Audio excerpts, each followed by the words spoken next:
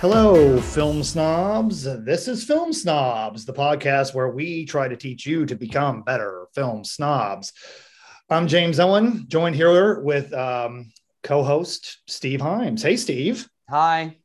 So I want to start with this because, so some of you who might be listening to this know me and Steve as Jimmy O and Shimes. And so for a number of years back in the early aughts, the salad days, as we like to call it, the best period of time in recent history, we ran a website. We ran Film Snobs. We ran this website where we reviewed movies and reviewed TV shows, or reviewed just basically whatever we were interested in. We became like a little cult sensation with other film critics, with other people. You know, Himes got to like hobnob with people that emailed him, like Christopher Hitchens and Louis C.K. Oh, we don't want to mention the Louis C.K. Anyway, so we did this website. We did that for 5 years. We kind of like moved on to like other things in our lives. And then for whatever reason, because we still talk about stuff, we thought, well, now that we're in this newfangled world of podcasts, what the world needs is not two white guys sitting around talking about movies like you see on every single film podcast, and they're all bad. But like what we were hoping to do was take a movie or TV show or some other cultural event and find an expert out there to kind of provide context to it, to kind of get an idea about why this should matter, about maybe enhancing your ability to watch this, to, you know, kind of take it in, to kind of understand it better. And so that's the idea. Steve, did I miss anything? That sounds right, James. Okay. So today, here's what we're going to talk about today. And we have a guest who's patiently waiting. About a month or so ago, Steve and I were talking about the fact that, we've got the situation in Ukraine. Maybe you've heard about it. World War III, Putin, invading a sovereign nation, saying it's his own, all that other stuff. This is, oh gosh, and this is where my lack of show prep is going to fail me. Volodymyr, is that how you say his first name? Volodymyr Zelenskyy. We'll just say President Zelenskyy. Yeah, Zelensky's good. So President Zelenskyy, who has really proven to be like an extraordinary wartime leader for that country in Ukraine. But one thing Steve pointed out to me is, I knew he was a comedian. I think a lot of people knew he had a background as an entertainer. But what I didn't know is that the first season of a sitcom he did called Servant of the People, that was for Ukrainian television, is available on Netflix. And what we just learned as we record this, which, by the way, I hate to timestamp these things, but we're recording this on May 12th of 2022, starting on Monday, the 16th, the second season of Servant of the People will be premiering on Netflix, or I guess returning to Netflix. So it's fascinating to us that this guy is now like considered this global leader. And there's this whole sitcom about him being this average guy who gets elected as president, because I think like the premise is that he has some this kind of rant about how everybody who runs for office is bad. One of his students, he's a history teacher, one of his students captures it on video and it becomes this internet sensation. And he wins this election, surprisingly. And he said often in his campaign, like, go watch my TV show. That tells you what you need to know about me. So in kind of trying to understand Zelenskyy, trying to understand this conflict, we sought out Dr. Andrew Behrendt. Hello. Hey, thanks for sitting through all of that. No, I mean, I know how podcasts are, so don't worry about it. Yeah. I mean, at least we're not sitting here like talking about like our personal habits before we start yucking it up. I mean, we're going to what time you woke up, what you ate for breakfast. Yeah. Down at the bodega or whatever. Yeah, the first 10 minutes of any podcast, I just honestly end up wanting to slit my wrist. But so Dr. Behrendt, he teaches at the Missouri S&T, which is in Rolla, Missouri, kind of a world-renowned school for engineering. But they also teach general studies there, and he is in your political science and history there, Doctor. Yeah, I'm history. Yeah, the departments are combined. Yeah, that's right. But you have your PhD from the University of Pittsburgh, your MA from the University of Chicago, your BA from Grinnell College. You had been the academic advisor at the Center for Russian and East European Studies at the University of Pittsburgh, and the program coordinator, Newsnet editor for the Association for Slavic, East European, and Eurasian Studies, or the ASEES. Hey, yeah. That's my old job. No, just kidding. Well, yeah, it was a lot of different jobs. Yeah. Yeah. Well, I mean, so like when I saw that you had done some presentations trying to talk about this conflict to students on campus, and I thought, hey, we should just call this guy and bug him and see if he'll be on our podcast. So here you are. Welcome. I'm happy to be here, and thank you for having me on. Yeah. So, Doctor, you kind of listened to us talk a little about Zelenskyy. I think, I'm kind of curious, kind of think a little bit about, the world that we know it as with Ukraine. I mean, what is something that you think people here, I'll say in the West, but let's just say people like in the Midwest in this country, what do you think it is they don't understand about Ukraine that would be helpful for them to understand in thinking about this conflict and thinking about the culture there? Well, I think one thing that I would say is, in a certain strange way, Ukraine in the last couple of years is maybe as stable as Ukraine had been, possibly ever, except for some periods in the 1990s. But I mean, the history of Ukraine is, I was thinking about this and going back as far as the 16th century, the 17th century, and the territory that we call Ukraine. And it has, I mean, everywhere in Europe, especially in Central and Eastern Europe, thinks of itself as the center of Europe, or the crossroads between Asia and Europe. And there's everyone's got their case for this. But Ukraine, thinking about it way back when, it really has for a long time been this just a big, broad space in which various empires jockeyed for position. And the people living in that territory, who have had many different identities and languages and pasts over the years, have had to be the big wide open field which everyone crosses to get to from one war to the next.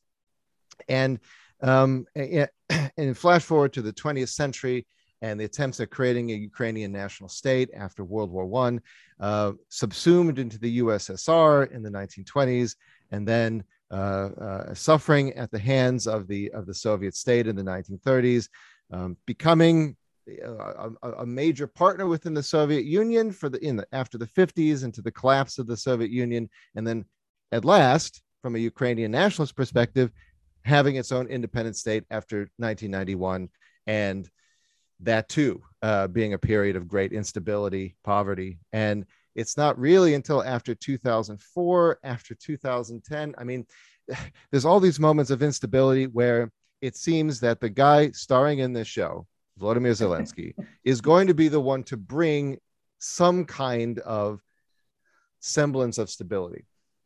And then the war. I mean, actually, the continuation of a war that began in 2014. Right. So I guess on one hand, there's this sort of bitter irony that Zelensky's presidency was supposed to be the kind of finally this breath of fresh air that would bring about a lasting stability.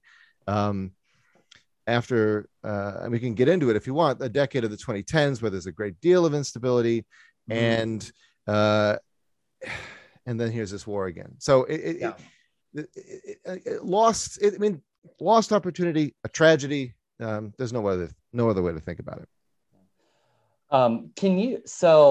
That's why I'm really excited to have Andrew, to have you on today to be able to talk a little bit about the history of this territory, because to me, it feels like this is, Zelensky's project is like the culmination of the attempt to forge a unique Ukrainian identity amongst the people who live in this territory, who, like, as you pointed out, for like literally centuries have been the crossroads between empires. It was the Mongol hordes. It was, the Romanovs. It was, one understanding of the reason why Hitler went east rather than west first was because the fertile lands of Ukraine was what was going to feed the Third Reich, like all of, all of that. So I think maybe one way to frame this for the viewers is to talk about is maybe just to talk about the importance of the land itself and how this piece of territory, like this piece of land in the middle of these empires, has made it so sought after by empires, and like how the Ukrainian flag, the blue and the yellow that we see in everybody's yards now, is a symbol of that. Well, as to the land, I mean, Ukraine's the contemporary Ukraine is really a huge expanse of territory.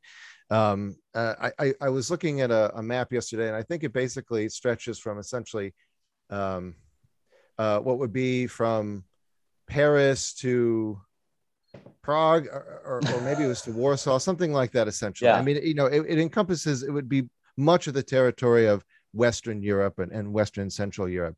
And so it has, varied geography. The West is more forested, more mountainous. You've got the Carpathians there in the West, but in the central and the eastern part of Ukraine, it's rivers and it's steppe, essentially. And rivers and what was the steppe?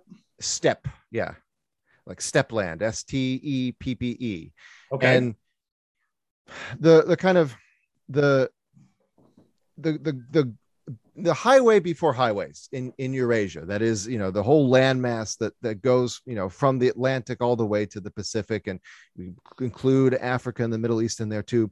This whole vast territory, for most of history, really up until the modern era, is driven by the traffic that goes east and west and north and south across the Eurasian steppe.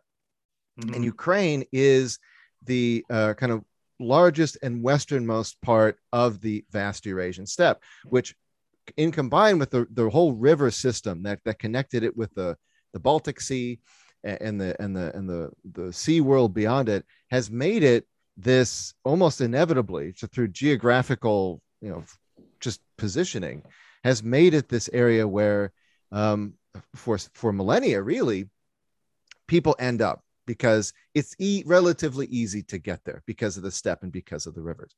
And so this territory, I mean, it's almost like sometimes you could think about the steppe land as a terrestrial sea. That's how the Mongols thought of it, essentially, as sea, which, if you know how to master, travel by horse and especially by horse, that you can navigate it very quickly. And so Ukraine has, throughout the centuries, been where steppe nomads will deposit themselves after moving westward from Central Eurasia. It's where the Vikings came down. That's how you have the original Kievan Rus state.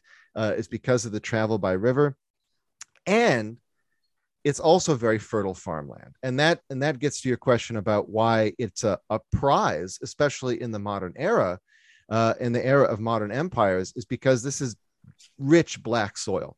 And it's one of the reasons why we might be facing some kind of global grain crisis as a result of the fact that you can't be planting when there's a war on, and the tractors and the Grad missile systems and everything else are digging up the soil. And so it really is this. I mean, it's like a fascinating and unique confluence, literally, of rivers and of steppe and of farmland, and that has made it, unfortunately for the people who live there, in many ways, a place to be run over and conquered. Yeah. And am I correct in saying that the Ukrainian flag with the blue stripe on top and the yellow underneath is in part inspired by the blue sky above and the sunflowers and the wheat that grow on the fertile land? And that was, and incidentally, that was the main image in the in Liv Scribner's film about Everything is Illuminated, about a Jewish man going to seek his Jewish family identity, which, by the way, Zelenskyy is Jewish, and we can get into that a little bit later in the history of that as well. But that was actually the blue sky and those yellow sunflowers was the cover art for That's that right. movie as well. Yeah, That's right. Yeah, there's some striking scenes in that movie I remember of those images. yeah, that came out in 2006. We'll check to Mhm. see if that's streaming anywhere. Yeah. You mentioned the Vikings. This is kind of an aside to what we're talking about, but there's a movie that came out a couple weeks ago. Robert Eggers did The Northman. I don't know if you've seen it. Not yet, unfortunately. I'd like to. Well, it's great, and the whole second act of that movie is set in what is now modern day Ukraine. Is that right? Well, because that's where they happen to be raping and pillaging. Yes. At that time, yeah. So, Right. but that's an extraordinary film that I understand has a lot of there was a lot of great detail taken into the language. I think Robert Eggers co-wrote that with a kind of a Viking kind of steeped poet. So the language was more accurate. And so like some of the historical details are also very very realistic to the time, which is just interesting. You mentioned that because it made me think of that movie. And it also too, like, to me, like when, especially during the first like week or two of the war, when we saw the tanks that were rolling in from the east, and it was in this. So like, if you understand a little bit of the context of Ukraine as the breadbasket of, the Eurasian steppe, seeing these Ukrainian farmers disabling Russian tanks on the steppe, is kind of the most Ukrainian thing that I could put in my mind, right? Which is that, the Russian conscripts had no idea how to, the Russian army, they literally had rotten tires on their tanks because they never changed the tanks. And then the Ukrainian farmers were coming in off of the steppe to tow the tanks off of the highways. Yeah, that was a fascinating phenomenon, I think, early in the war, and I haven't seen so much of it lately. I mean, you'll occasionally see some videos posted on one of the many open source intelligence accounts on Twitter, and of tanks, of tractors dragging off tanks or missile systems or whatever else has been abandoned or is still salvageable, and I think that, I mean, as time goes on, I think there'll be a lot to analyze with this, both as a phenomenon in itself, as a reflection of the many failings of the Russian war plan, which has been just, kind of mind-boggling in its apparent incompetence, but also as a phenomenon in Western media, and I think it's really fascinating because on one hand, it's for me anyway, was one of the very few things that was kind of amusing about the war. I mean, such as anything was. But there's something, I think, if you want to, look at the subtext, it's a very, to me, kind of swords into plowshares sort of fantasy, right? Of you've got the underdogs in this war who are, it's easy to kind of frame them as these historically put upon farmers who are yet again being invaded by some malevolent force, and are in a sense defeating them in this pacific way by dragging off these spoils of war, that the invaders themselves didn't seem to have the capacity to use in any powerful sense. And I mean, I think it was a kind of light in the darkness in those first few weeks where it really felt like Kyiv was going to fall, right? That was the assumption, is that really, I remember just being on Twitter and refreshing my timeline constantly trying to see what was going on. And like, am I going to wake up tomorrow and Kyiv is going to be in Russian hands, and there's going to be a new government, a puppet government or whatever. And there's something about the tractors that seemed to suggest, in this information poor environment, really, that it could go the other way, or maybe it wasn't going to be quite as desperate as that.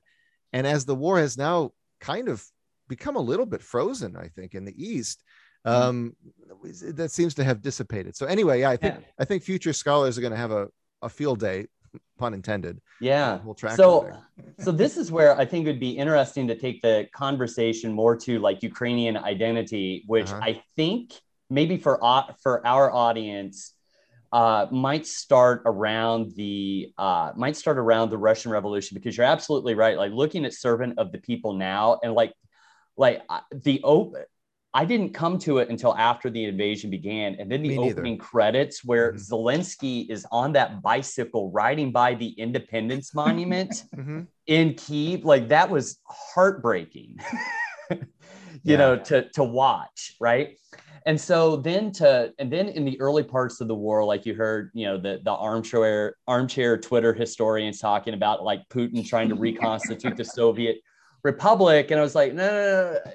That's actually, like if you listen to Putin's war speeches, like, him talking about how Lenin's biggest mistake was granting, the quote, breakaway republics personhood and peoplehood. And so I think, and I think it's important to like kind of understand that whole like difference between the empire and the Soviet Union as a way of framing up exactly why Putin wants to destroy Zelenskyy so bad, who seems like kind of a semi-minor figure on the world stage, but also like, don't forget, like he's the reason Trump got impeached. The first time. The first time. That's right, like let's clear that up. yeah. So I think maybe going back to like the early 1900s, the fall of the Romanovs, the forging of the Russian Revolution, and how that affected the satellite nations and their own quest for identity in the shadow of Russia will be helpful in understanding what Zelenskyy means to Putin. Yeah. I promise we'll get closer to the show after we go through that 100. Yeah. Okay. No, I mean, one of the I guess in a certain sense, intellectual pleasures, but also one of the great intellectual challenges of studying Eastern and Central Europe is just how damn complicated everything is. And taking a different one perspective changes. It's like it's a kind of kaleidoscope. And so I'll do my best to make sense of it.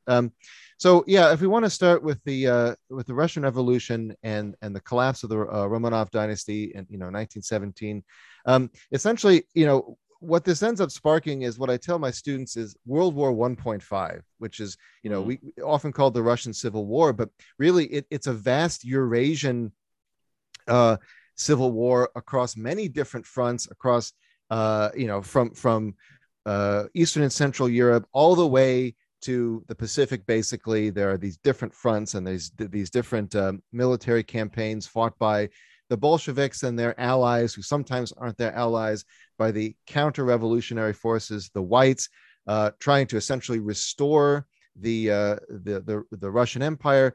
And you have, in places like Ukraine, various peasant uprisings and anarchist, non-states and collectives, and the blacks and the greens, like Nestor Makhno, one of the great Ukrainian revolutionaries, who is also a kind of anarchist warlord.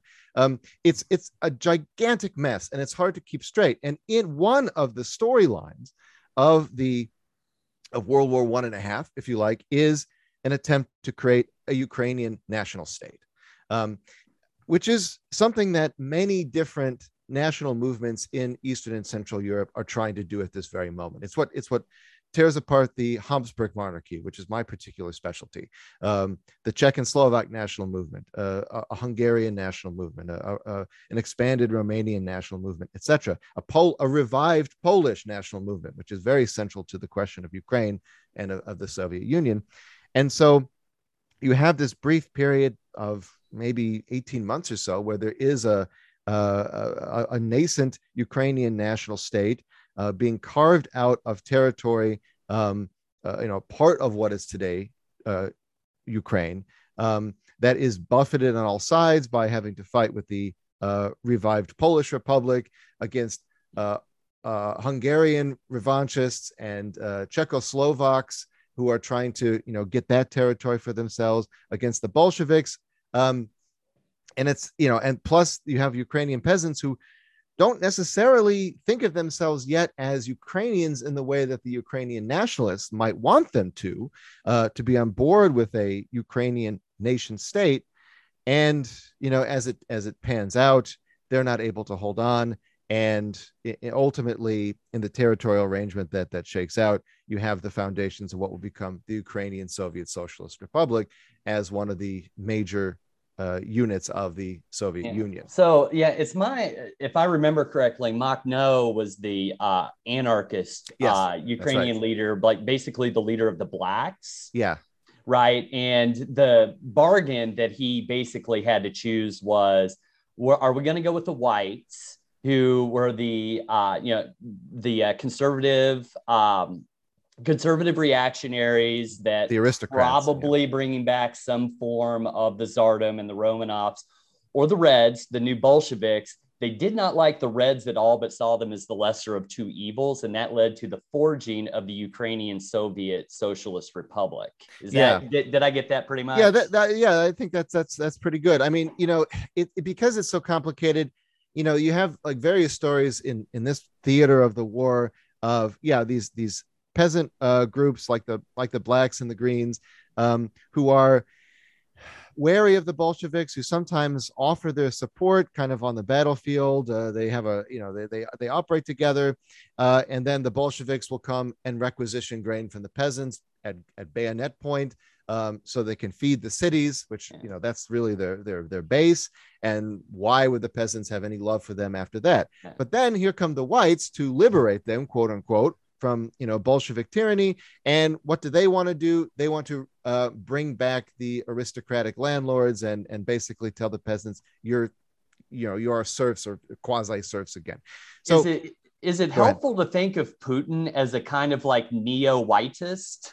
I mean, I think to a certain extent, yeah. I mean, I think his guiding star is not the Soviet Union as it is the Russian Empire and the grander Russian imperial tradition.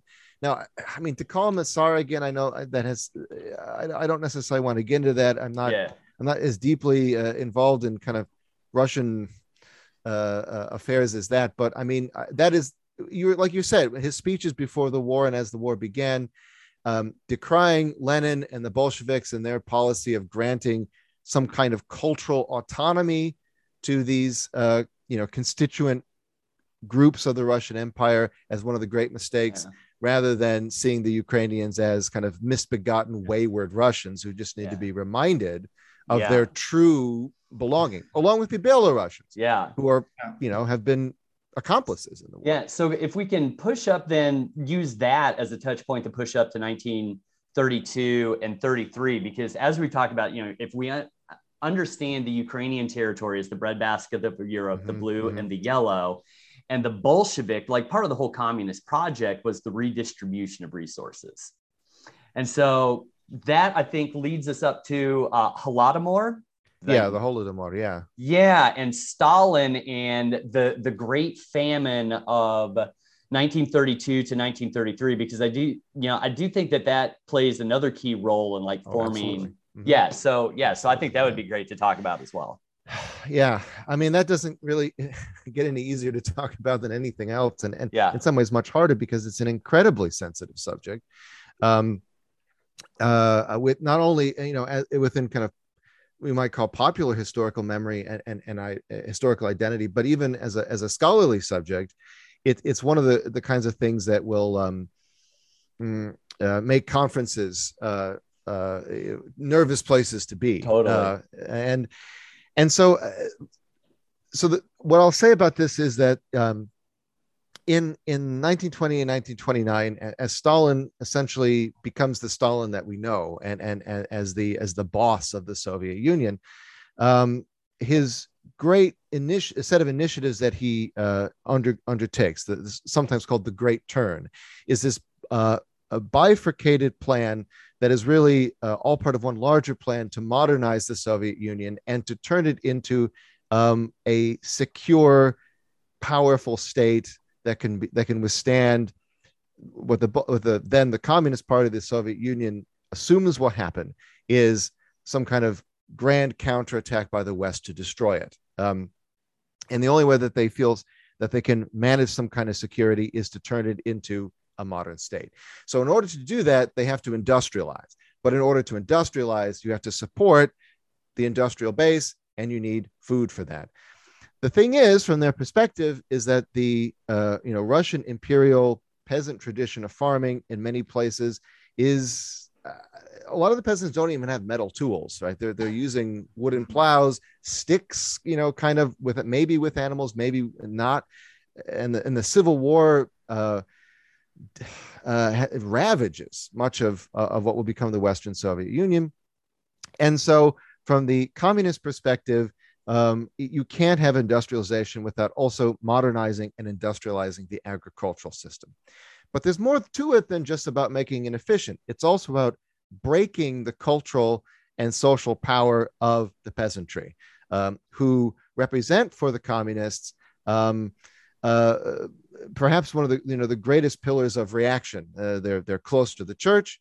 They're very invested in maintaining their own private property, their familial lands, and having autonomy over the soil, as opposed to the Soviet project, which is to collectivize farming. And so the Great Famine is a result of state policies stemming from collectivization and of forcing farmers, not only in Ukraine, but especially in Ukraine, off of their own private land onto kind of state corporations, these collective farms, or into directly state-owned farms, and for them to be producing theoretically in a more modern manner, but also to have their produce redistributed according to the centrally planned economy.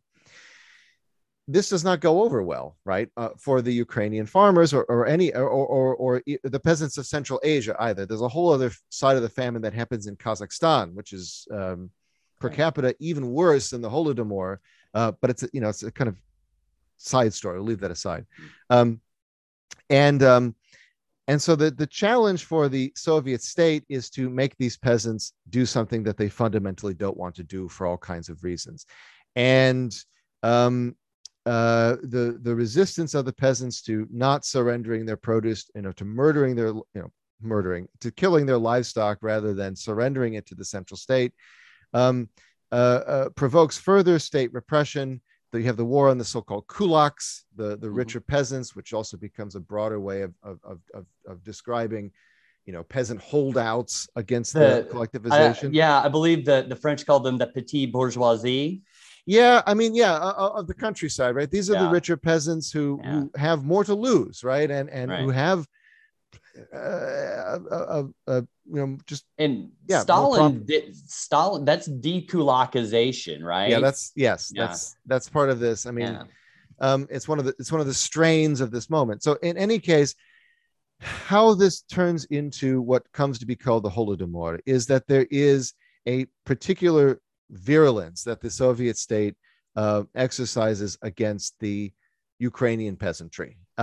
And this is where the debate happens is this a genocide directed against the Ukrainian people and against Ukrainian nationhood, or is this like one facet of Soviet policy that is especially directed at the Ukrainian nationalists because they're seen as the most recalcitrant and really the biggest stumbling block to collectivization? I'm going to set aside that debate for now, if that's okay, but those are essentially the lines, and that's hugely controversial. Like when you were talking earlier, that's the flashpoint issue. Yes, that's right. But what is for certain that happens is you have a gigantic famine throughout the Soviet Union, but especially in the western part, in the Ukrainian SSR, that kills some 3-4 million people as a result of state policy, as food is requisitioned from the peasantry, as essentially they are being punished for their resistance and allowed to starve. You have these accounts of people staggering to death because they haven't eaten for who knows how long, just dropping over in the streets of these villages and in the cities, in the fields. And this is acceptable for the Soviet state because, well, they're in the way, right? And is it fair to say that this is like the grandparents and the great grandparents of the people who are mostly on that land now? That's probably true. For many of them, you have a large wave of Russian ethnic Russian migration that happens to Ukraine, especially after the Second World War, and particularly into the industrial cities. And so some of those folks, their grandparents might have been somewhere else in the Soviet Union, but especially in the western and central parts of Ukraine, the more ethnically Ukrainian parts, that's very likely. Yeah. See, because that was one of the things that you hear that we hear a lot in the context of the war now is like we were surprised by the virulence of the Ukrainian resistance. And I think if you're steeped in this history, you're like, why were you surprised? Yeah. You know, like this is just kind of historically what has happened within the immediate memory of a lot of people who are still there. Like, I think in context, it really isn't that surprising. No, it isn't, except, I mean, it is surprising perhaps in one sense, is that in the eastern parts of Ukraine and the southern parts, and even the city where Zelenskyy is from, right, Kryvyi you have a large proportion, even a majority in many cases, who are Russian speakers and ethnically Russian. Now, that doesn't equate necessarily to an identification with the Russian Federation, but a cultural affinity at least, and a linguistic one. And part, I think, of Putin's gamble was that these parts of Ukraine were going to abandon the Ukrainian state once the so-called liberators showed up. And that isn't what happened. If anything, his invasion has solidified Ukrainian identity in a way that it has never, ever been solidified. Right. And that's where we can like fast forward up to the maybe the dissolution of the Soviet Union. Mm-hmm. And that gets us to Zelenskyy. So James, you want to? Yeah, because I mean, I kind of, I think I was reading something last night in the Atlantic magazine about Zelenskyy becoming elected, kind of his shift from an entertainer, because he was like, I think I was reading, he was like probably the most prolific producer of comedy in Ukraine. Mm-hmm. And, he uses that comedy, as a lot of great comedians do, to challenge kind of social injustices. In this case, he kind of challenges, his big thing was anti-corruption, mm-hmm, mm-hmm. which, it kind of seems like was his big appeal. And I kind of, you talk a lot about the aristocrats from that earlier period, which I was going to ask earlier. And this is probably kind of a dumb question, but, would that be similar to how we view oligarchs now? Are they kind of that same vein? Because that seems to be something that when you hear about corruption and you talk about that part of the world, oligarchs are a pretty predominant part of what we talk about. Are they the same kind of people? I wouldn't say so. I mean, the old aristocracy is they're from really of an earlier, there's a whole earlier arrangement of social relations and economic relations, and they are the landlords that go back to the 17th century and who had a feudal, we might call it, relationship over their tenants. Mm-hmm. The oligarchs are, they're billionaires, and in the post-Soviet context, they're billionaires that become that way because of the rapid and haphazard privatization of the Soviet state. Yeah, which is, was that something that happened when you saw the fall of the Soviet Union in the late 80s, and then you started seeing like these breakout countries? That's kind of where they became more prominent. Yes, yeah. Who we call oligarchs are products of this chaos, really, that marks the collapse of the Soviet Union. Which is overseen in many ways by Western economists who have this, position that in order to break their addiction from communism, we have to, as it was called, give them shock therapy, right? Cold turkey, privatize the state enterprises, cut down on state expenditure, and this will break their habit of depending upon the state.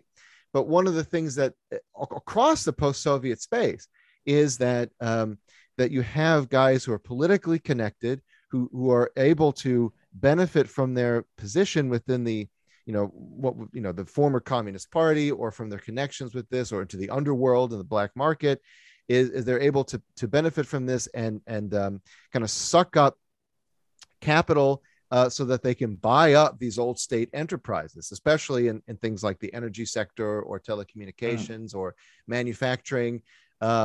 Or in the case of Petro Poroshenko, the president who precedes Zelenskyy, is a chocolate magnate. They have these kind of commanding positions over these industries that had been a part of the state and now are being privatized at completely breakneck speed. And from my understanding, like what scares the oligarchs is that, at some point, if the Russian state falls, there goes the money. And so part of the major project of the oligarchs has been laundering that money out of the former Soviet Union into say Chelsea Football Club, like that. And you telling me that soccer is corrupt, Steve? Yeah. That, I mean, we don't have to go into Boris Johnson with, and the relationship between the Tories and the Russians. But I will say, like, one of the most moving things, I used to do a study abroad trip to London and Paris on A Tale of Two Cities, and I took a class to Highgate Cemetery where Dickens's parents are buried. And the first place that they take you on the private tour of the west side of the cemetery, which is across from the east side where Marx is they take you to the grave of Alexander Litvinenko, who was one of the first Russian dissidents who was poisoned by Putin in London. And Highgate Cemetery, and they I know that's changed a little bit over the last year or so, but the people at Highgate Cemetery said that the family asked that groups that came over here come to the grave sites in order to kind of understand what the Russian state now is about. And I tell you what, when I was last there 3 years ago, I kind of understood it, but it makes a lot more sense now.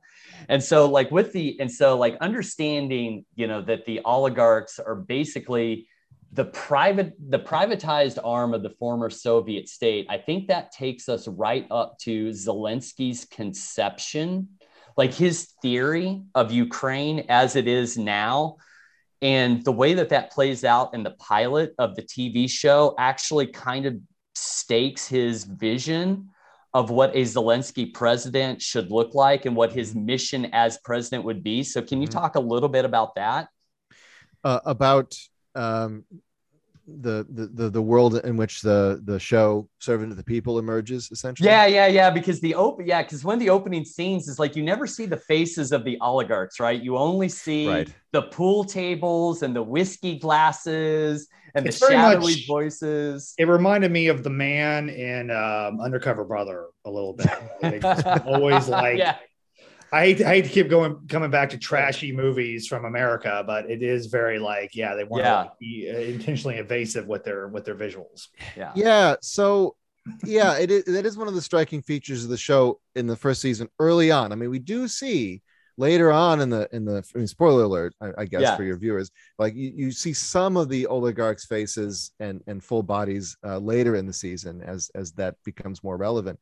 But they begin as these shadowy kind of figures who are deliberately, you see their hands and they're always fidgeting with food, or strikingly to me, they're always cutting fruit and vegetables, and they're kind of living this sumptuous, decadent sort of lifestyle as they plot to control Golubarenko, right? This hapless guy who becomes president.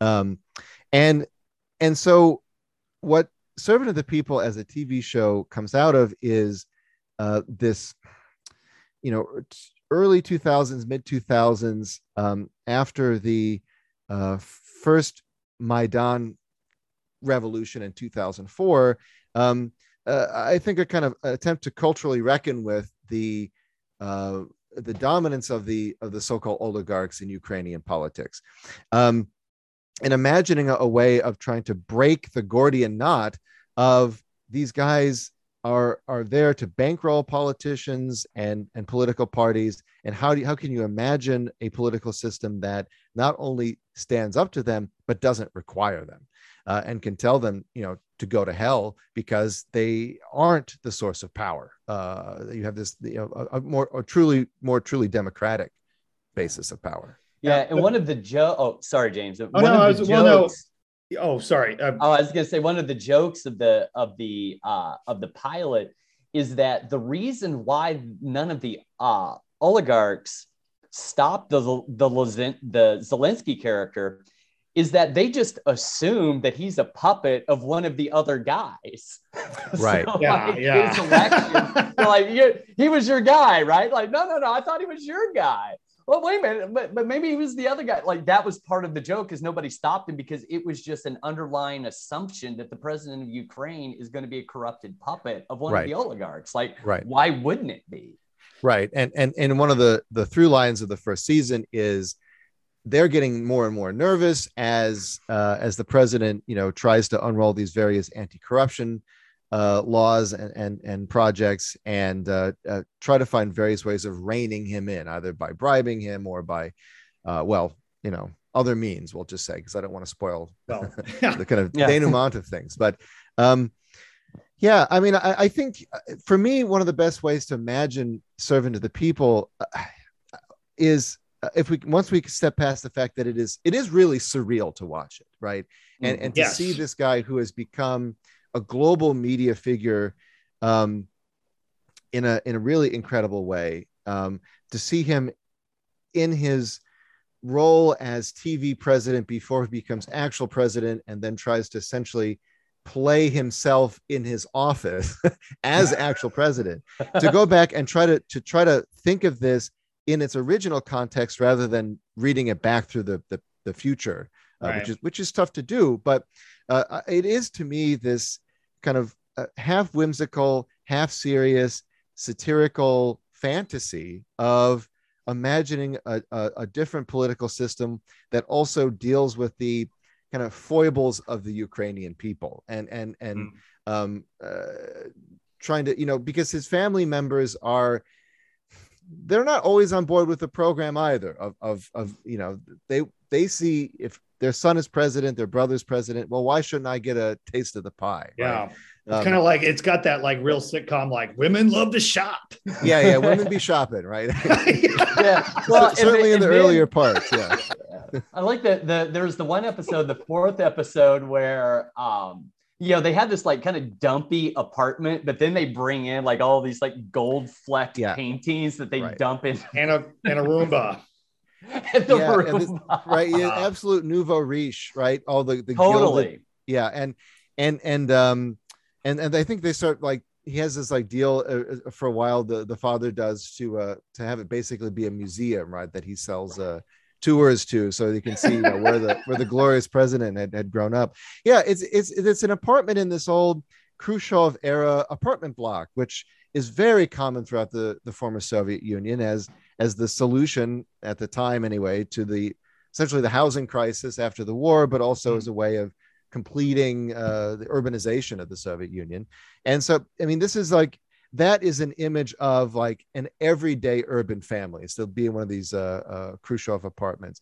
And so, they live in these modest circumstances. And there's the absurdity, I think, of having all of this really gaudy stuff brought into an apartment that, basically doesn't have room for it. And anyway, so yeah, I mean, so at that, I mean, that's part of the fantasy too, right? Is trying to imagine how everyday people would deal with this kind of unheard of break from the everyday corruption of the post-Soviet era.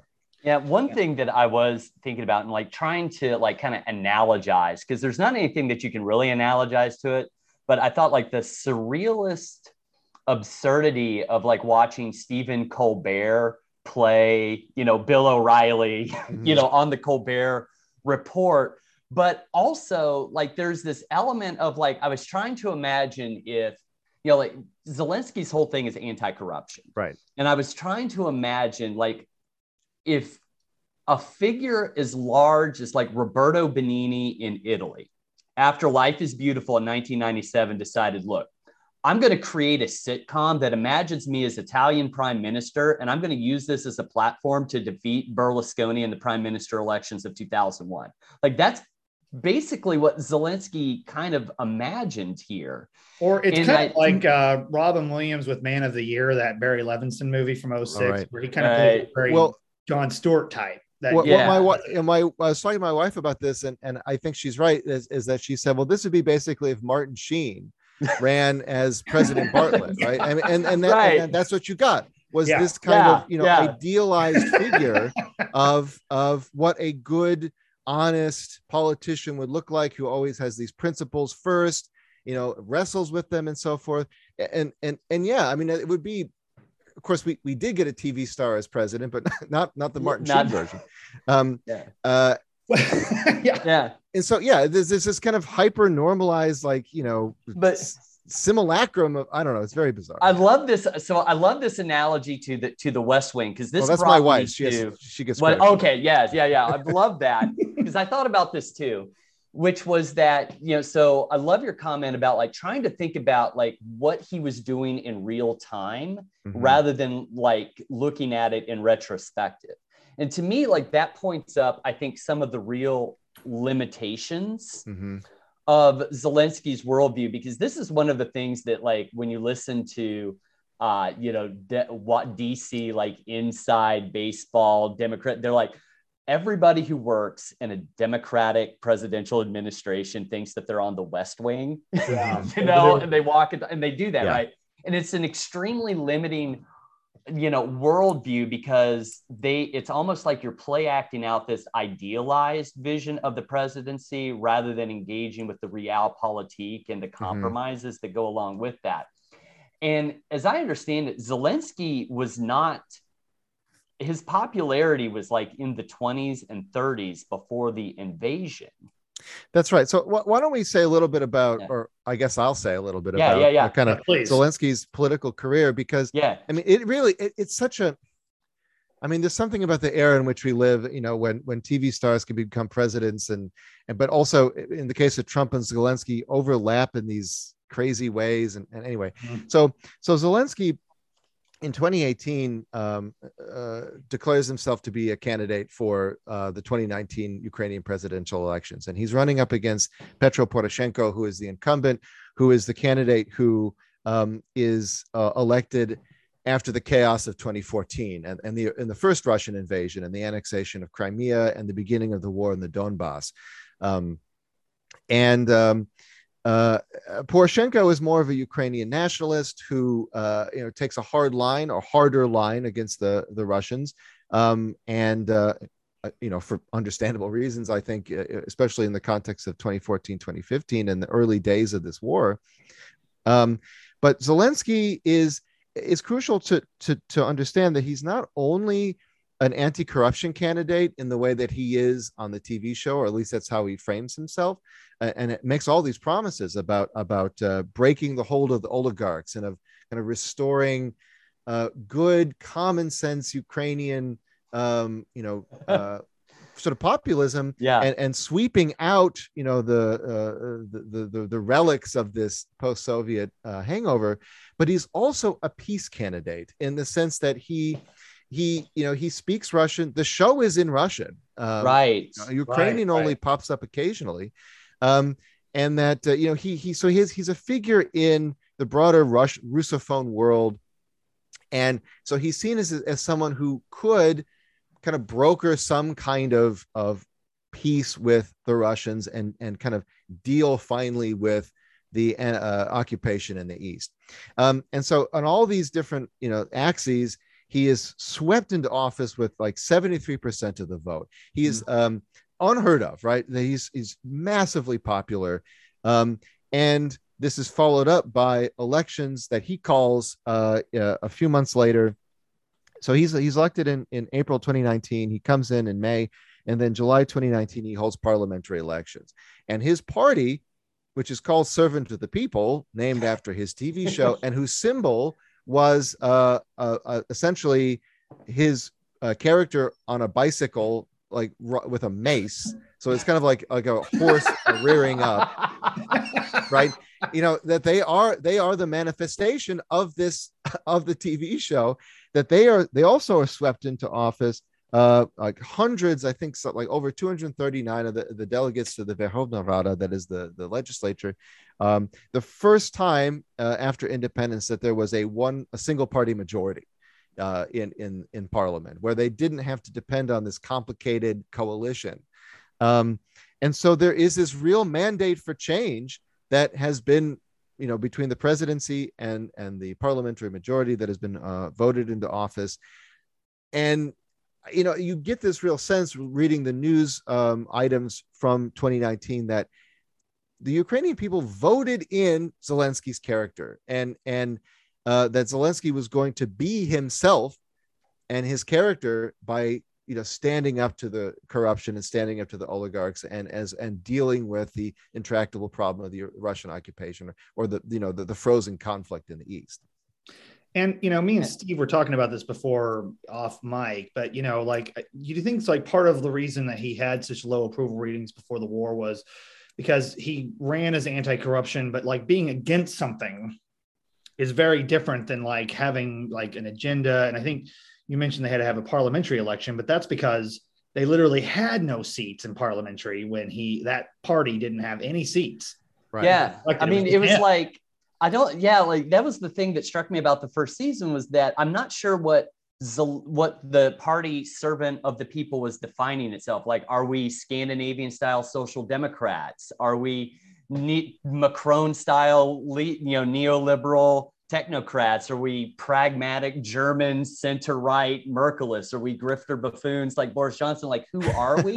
I didn't like, it was one thing to be like, we're against the oligarchs, but it's like, okay, so like, what is your agenda? And I think that's part of he was still a history teacher more than a politician, because a history teacher, as I know, right, we don't have to make the difficult decisions that real governing has to make. And I'm not so sure that Zelensky exactly grappled with that.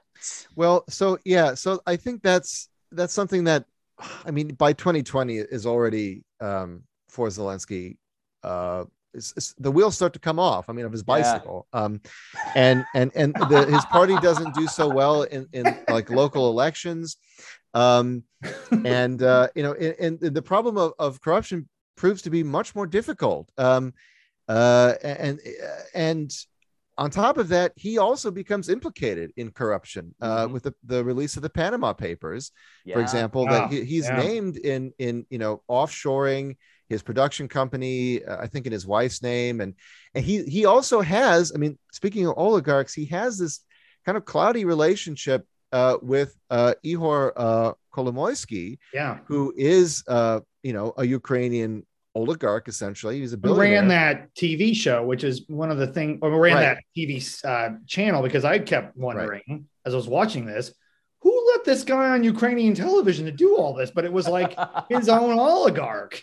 Yeah, he's got he's had the support of Kolomoisky, and he publicly renounced after he's elected, but there's some doubt about that. I mean, that's up for debate, and I mean, at this point, who knows what we're gonna ever really find out about those details.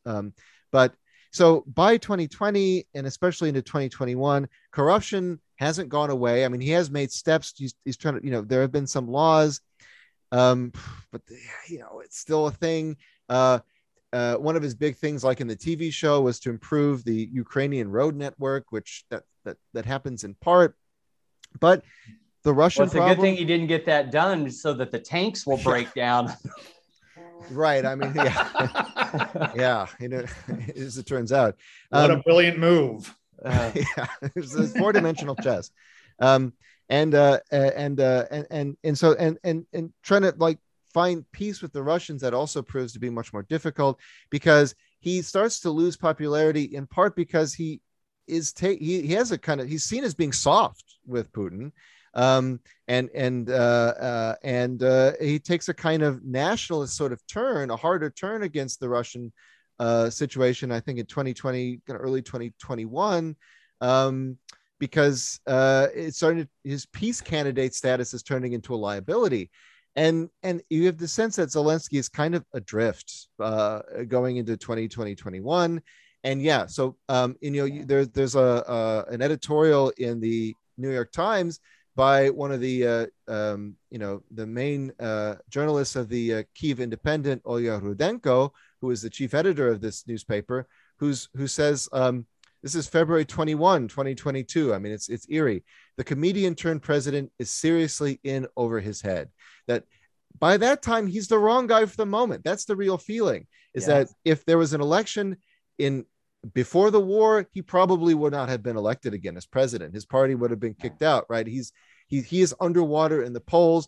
And this, I think, based on some things that I had read back in February and March, that this public opinion polling that allegedly the Russian security service, the FSB, had done was that many Ukrainians were doubtful about Zelensky, or kind of back to feeling doubtful about the probity and solidity of their own government. And I think this helped create this sense or encourage a sense in Putin's mind that like this is the time to move because you know the Ukrainian state is shaky. Well, the invasion happens, and Zelensky, it turns out, is the perfect man for the moment as a television figure who can command not only the Ukrainian media but the global media in a way that, I mean, in my lifetime, I don't think I've ever seen any kind of a state leader, rise to the occasion in quite the same way that Zelensky does. And there was one thing that Jon Stewart, I listened to a thing where it was Jon Stewart was talking about Zelensky, and he said, it does not, I'm paraphrasing, but he said, it does not surprise me that a guy forged in stand-up comedy was able, he's like, look, Putin might be bombing us, but have you ever done open night mic? And the bomb was like, that's bombing, and it was like, but that ability to be able to react, like almost reacting to an audience in the moment and understanding like what was required of you in the moment, like that first video that he put out from the square, right? What's surrounded by his ministers, in which he said, "We are not leaving." Yeah, like it's very hard to picture Merkel,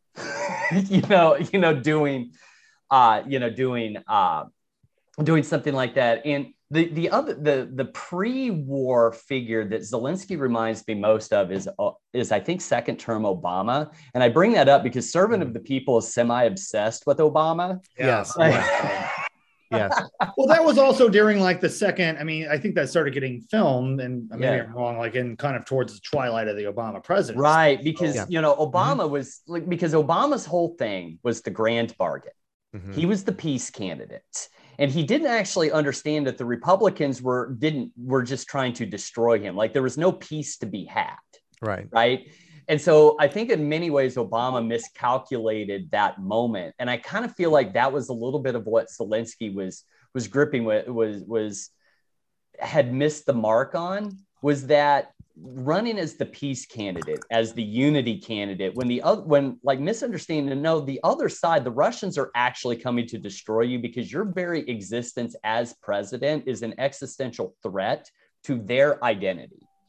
And I feel like that's why, like every time, like he trots out an Obama impersonator during the 5th episode, and he's constantly obsessed with Obama. And I'm like, you guys are kind of the same dude who forged the same identity and also made kind of the same miscalculation up front.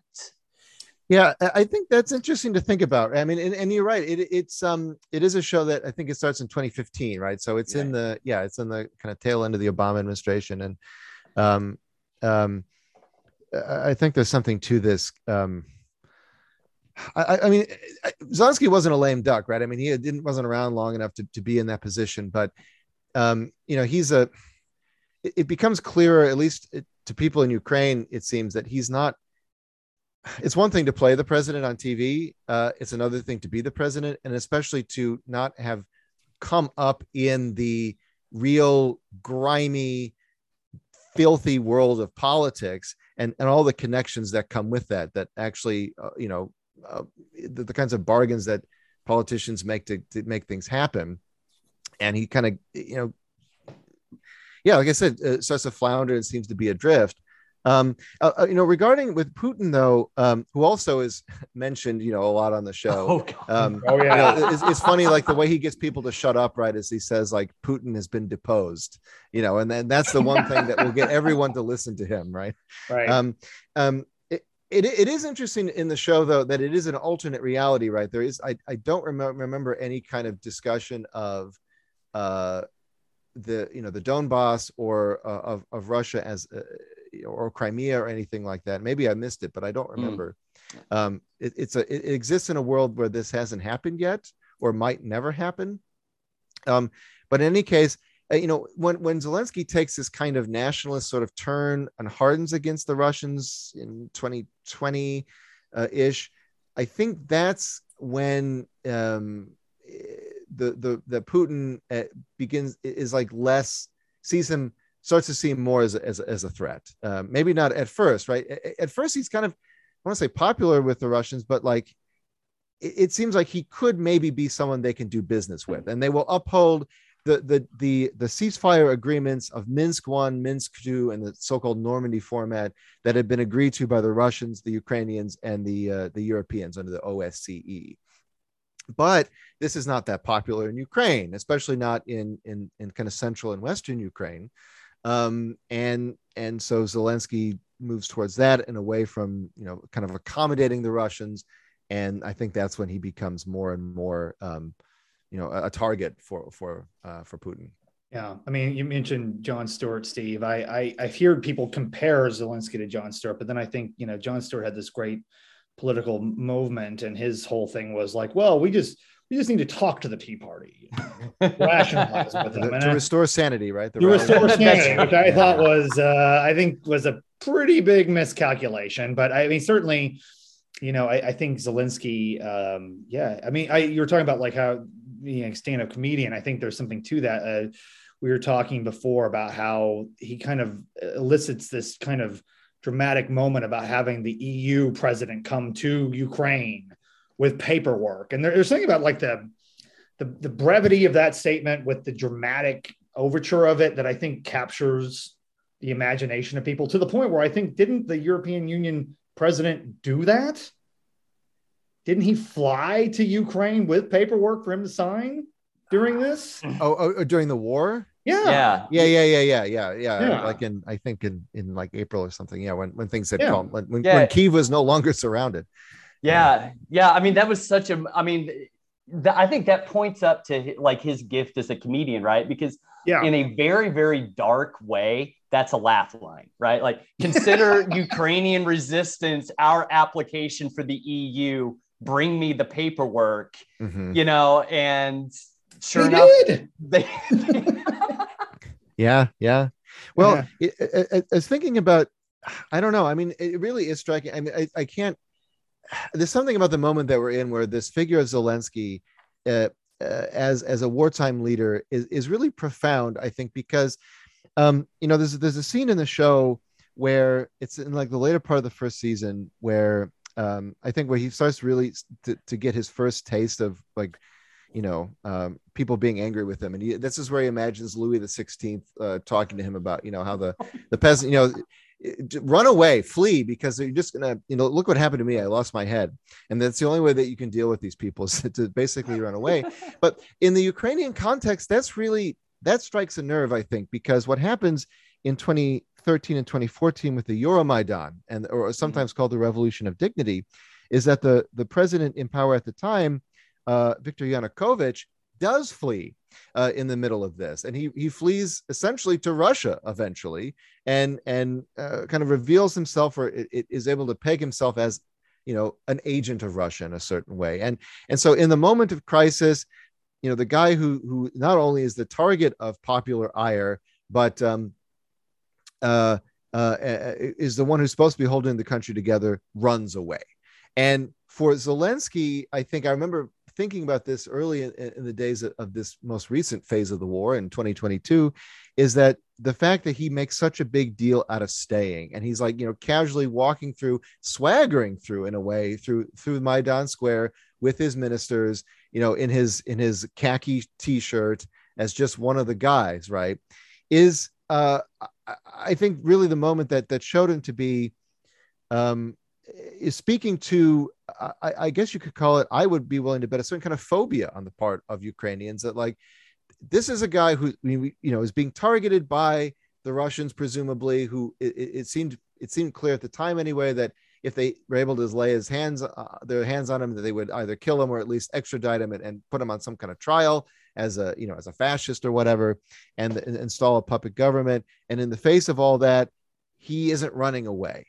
Right. And he becomes not only the media face of Ukraine, but becomes a kind of president of Ukraine. And I would dare say of anywhere in the world at this particular our moment in time, the likes of which we haven't seen. I think it's hard to imagine, for example, I don't know, Biden having this kind of composure, or anybody really, in these circumstances. And this is where, his training as an actor, as a comedian, he had done kind of social media type stunts in his early part of his presidency, doing, I can read to you here some examples from this interview, or not interview, but like Franklin Foer in The Atlantic did an article on him in December 2019 of how he, Zelenskyy, that is, like, had a 14-hour press conference in October 2019. He streamed on Facebook members of his political party to take lie detector tests when they were accused of corruption. To pick his press secretary, there was an open competition for the job, like on the TV show, where there were 4,000 candidates tested for their sense of humor and tolerance for stress.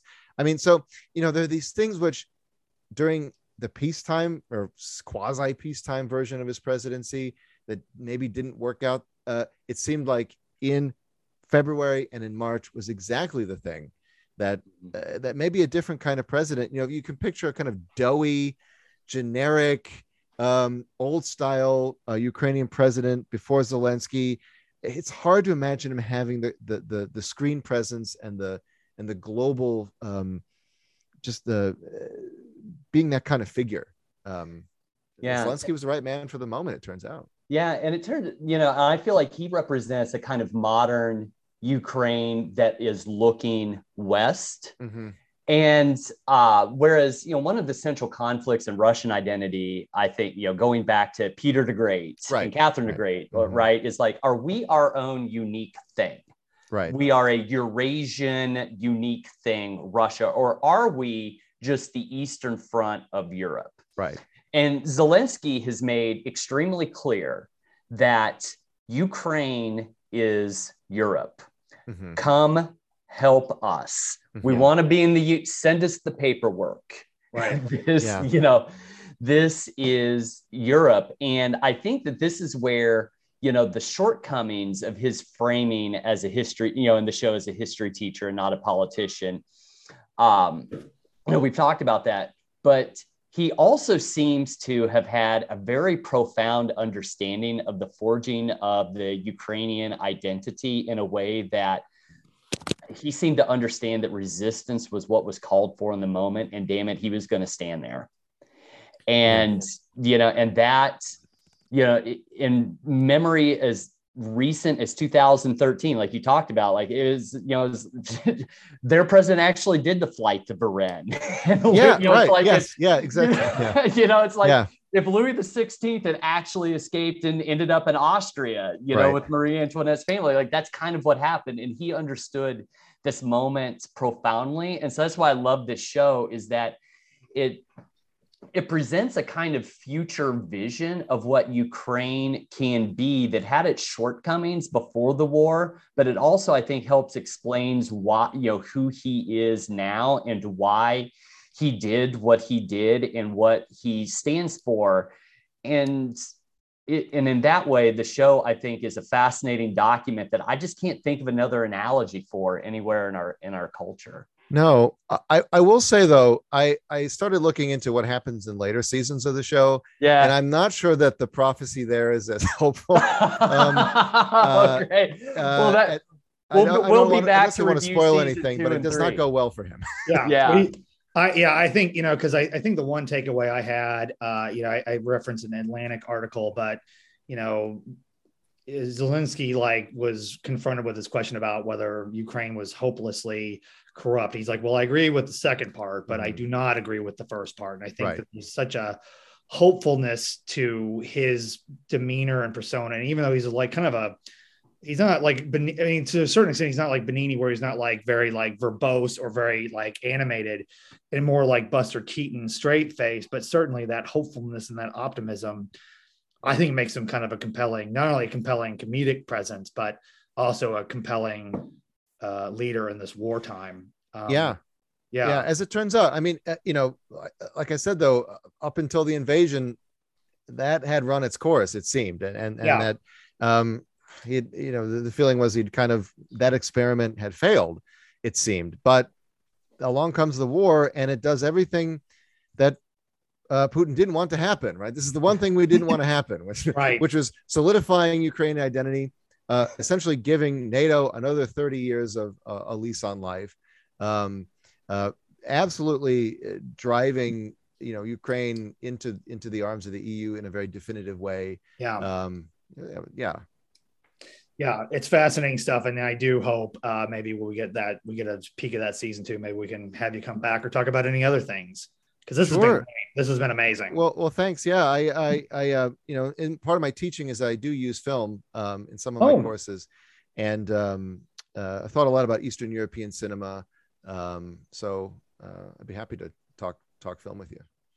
Steve, you've done that a little bit, haven't you? Used film to teach your students? Yeah. So Andrew, I don't know if you knew. So I used to teach at a college preparatory high school, and it was a lot. My text, if you will, is Heart of Darkness. We would read Heart of Darkness also, and then follow it with the Chebe's dramatic takedown of Heart of Darkness, right? And trying to explore it in all its complexity, but part of what we learned about was Joseph Conrad's dramatic transformation from Joseph Conrad, as being part of the kind of the Polish areas of Western Ukraine. It's complicated, right? But his father being a political, dissident of the Russians, and him ending up in the East. And so, in the West, which is how he transformed himself into Joseph Conrad, who spoke four languages. But yeah, using film and literature to help illustrate like these, this human dimension of the history is something that I think is becoming more and more indispensable, and that universities need to invest in as they think about their humanities and history department budgets going. I agree. Forward. Good pitch. It's not all STEM education, folks. Well, no, and I'll say this: it isn't at S&T either, where I teach, and students are really they're into it. Totally. Yeah. So, as a student of film or a student of television, I mean, what is ultimately your hope if people watch the first season? Their takeaway should be like, if there's an overarching thought they should consider. Well, I think, as hard as it is to do, I think it would be to try to see that as a document of not Zelensky as he is now, not of Ukraine as it is now in the war, but of what this vision of it, what it was and what it could be as of the mid 2010s, and in this complicated, fragile period after the Euromaidan, trying to figure out what that means for the future. I think I would the flashier parts of the show, think about the political theater of it, but I would pay attention to how everyday life is for folks, and how his family lives in their apartment, how the fact that like he had to borrow money to pay for a microwave, right? And he's very concerned about that in the first episode.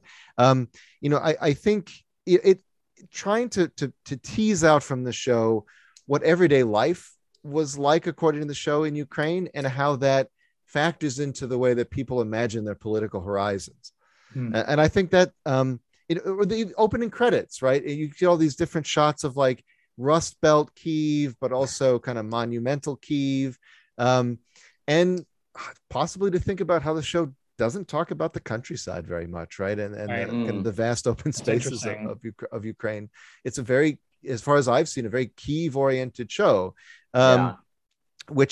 that's one particular perspective. But yeah, everyday life. I mean, I think I like teaching with film because, like, whether they mean to or not, because they're shot at the particular times that they are, and they kind of like soak up everyday life in ways that are not always intended and sometimes sort of inevitable. And teasing that out, I think, is what makes them so useful as historical documents. Yeah. Doctor, thank you. This has been thank you. Thank you. Yeah, thank you, Andrew. This was fun. Yeah, it was fun. Steve, I love nothing more than to hear you talk about this stuff that you love. I could do it. I could literally do this for 2 hours, but we've kept him hostage long enough. Not at all. It's fun. Thank you. And I just want to thank you all for listening. This is our first episode of this. We're hoping to get this on all the major podcast platforms. So be sure to subscribe. Be sure to write a review. That helps us get up there in those counts and get in front of people. So we hope that you will help us promote this podcast as we continue, and we will hopefully get some schedule and some rhythm to that. And so, on behalf of Film Snobs, on behalf of our guests, I want to thank you all. And as I sit here, and Steve, I know we got some probably jury people listening. I think about this being the 8th anniversary of losing our buddy Josh. Yeah. I just want to say, as a parting thought, take care of yourselves and each other. Have a good week.